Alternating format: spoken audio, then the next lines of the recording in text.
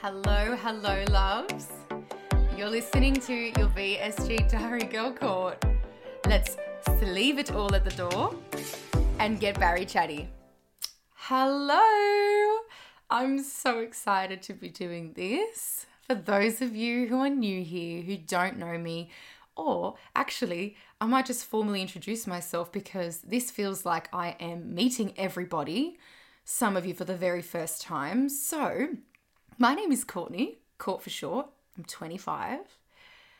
Other than being the VSG Diary Girl on this platform, I am also a businesswoman in the performing arts industry, and I've always been my own boss. I am a pianist and vocalist, so I teach those tuitions daily in my home away from home, which is what I refer to as my studio.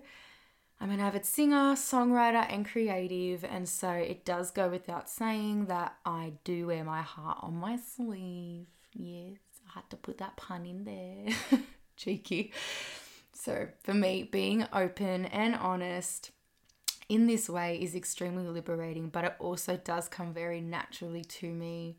I feel very comfortable speaking about myself, what I've endured, what I've gone through, and I do feel that my cup is filled by doing this. So today I'm going to be discussing how I decided to have the surgery, which that alone in itself is probably one of the biggest pivotal moments in the experience. In my opinion, I think it takes a lot for a person to put their hand up and admit that they need help, that they have exhausted all options and avenues, which I had.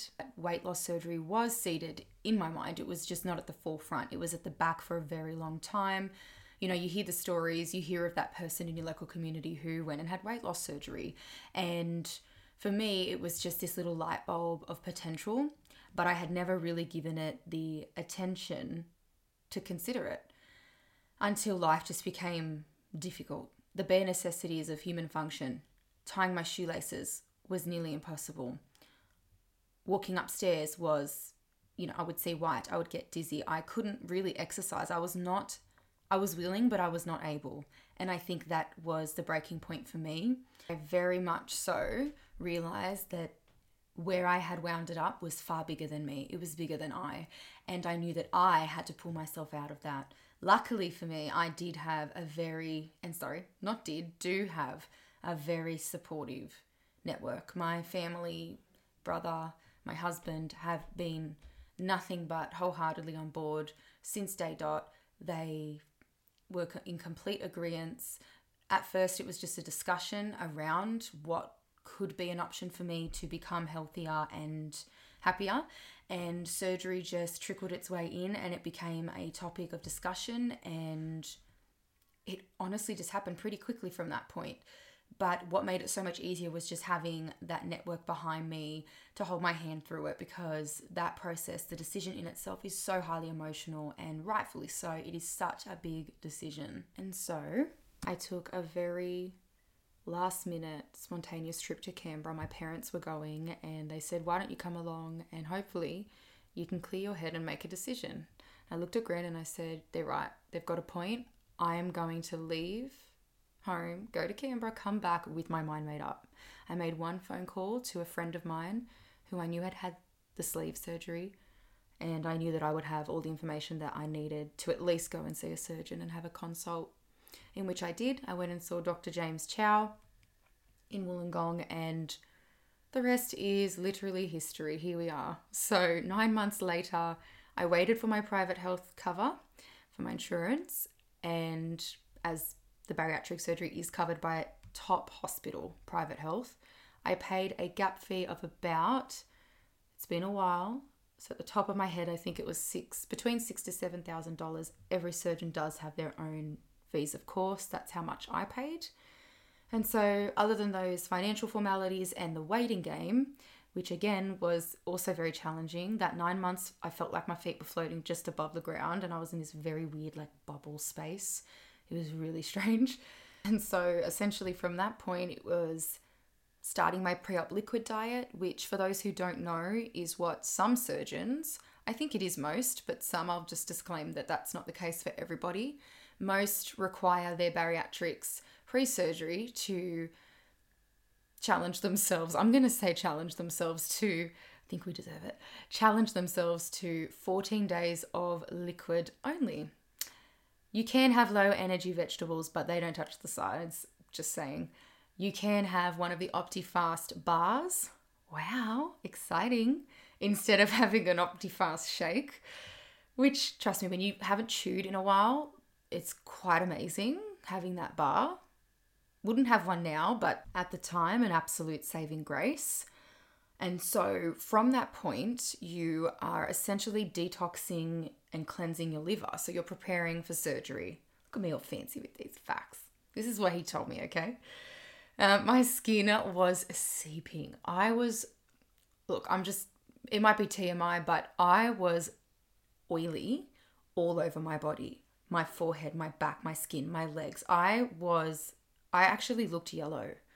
Whatever that detox did, I clearly needed it, but it was the most unique experience I've ever had within my own body. And I actually ended up losing 11 kilograms on my pre-op diet. So in that 2 weeks, that was a pretty big achievement for me. And that, when I think about it, was my first non-scar victory. So pat on the back there, love. Kudos. And so off I went to St. George Private Hospital in Sydney and had my bariatric surgery, where around about 80% of my stomach was surgically removed, stapled, and actually thrown out, I'm guessing. I have always wanted to know. I'm just asking for a friend. Where did you put it?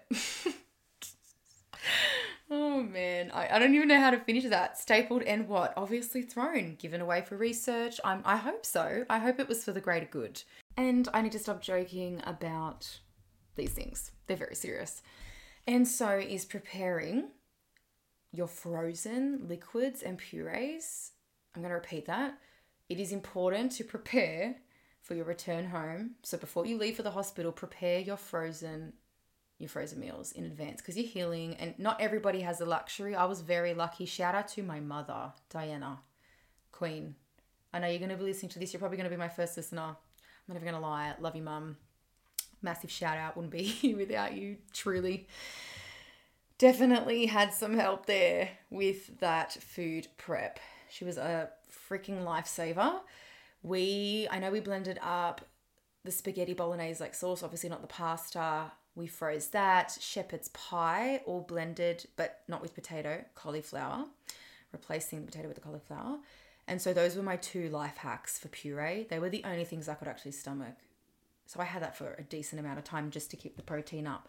But your secret to success when you get home is to have some frozen food ready for you. It just takes off that pressure so that you can focus on yourself and I guess your body, because you're going to be so tender and sore. And another life hack, a book by Sally Johnston. It's, I believe, her 4th edition weight loss surgery book. It was my Bible. I actually spent a lot of my pre-op time when I was on the liquid diet reading through that. It has everything. It has the tips, the tricks, the do's, the don'ts, all the different types of weight loss surgeries, risks associated, complications, worst case, best case scenarios. It was phenomenal. I actually have passed that book on to a friend at the moment, but I could still pick that book up and learn something today. It is incredible. Get onto it. Sally Johnston's 4th edition, her weight loss surgery book. She also does have other recipe books. Oh, forgot to mention, the whole book is filled with recipes for each stage. Liquid, pre-op, liquid, puree, soft foods, solid foods, because that's the process that you go through. And so in the smallest nutshell ever, that is just a very small scope and insight into the beginning part of my weight loss surgery journey, how I came to the decision, little bits and pieces of my pre-op diet, hospital stay, and my return home. Obviously, it is different for every single person. And I did forget to put the disclaimer in, but obviously I am no surgeon, dietitian, or a professional in this field.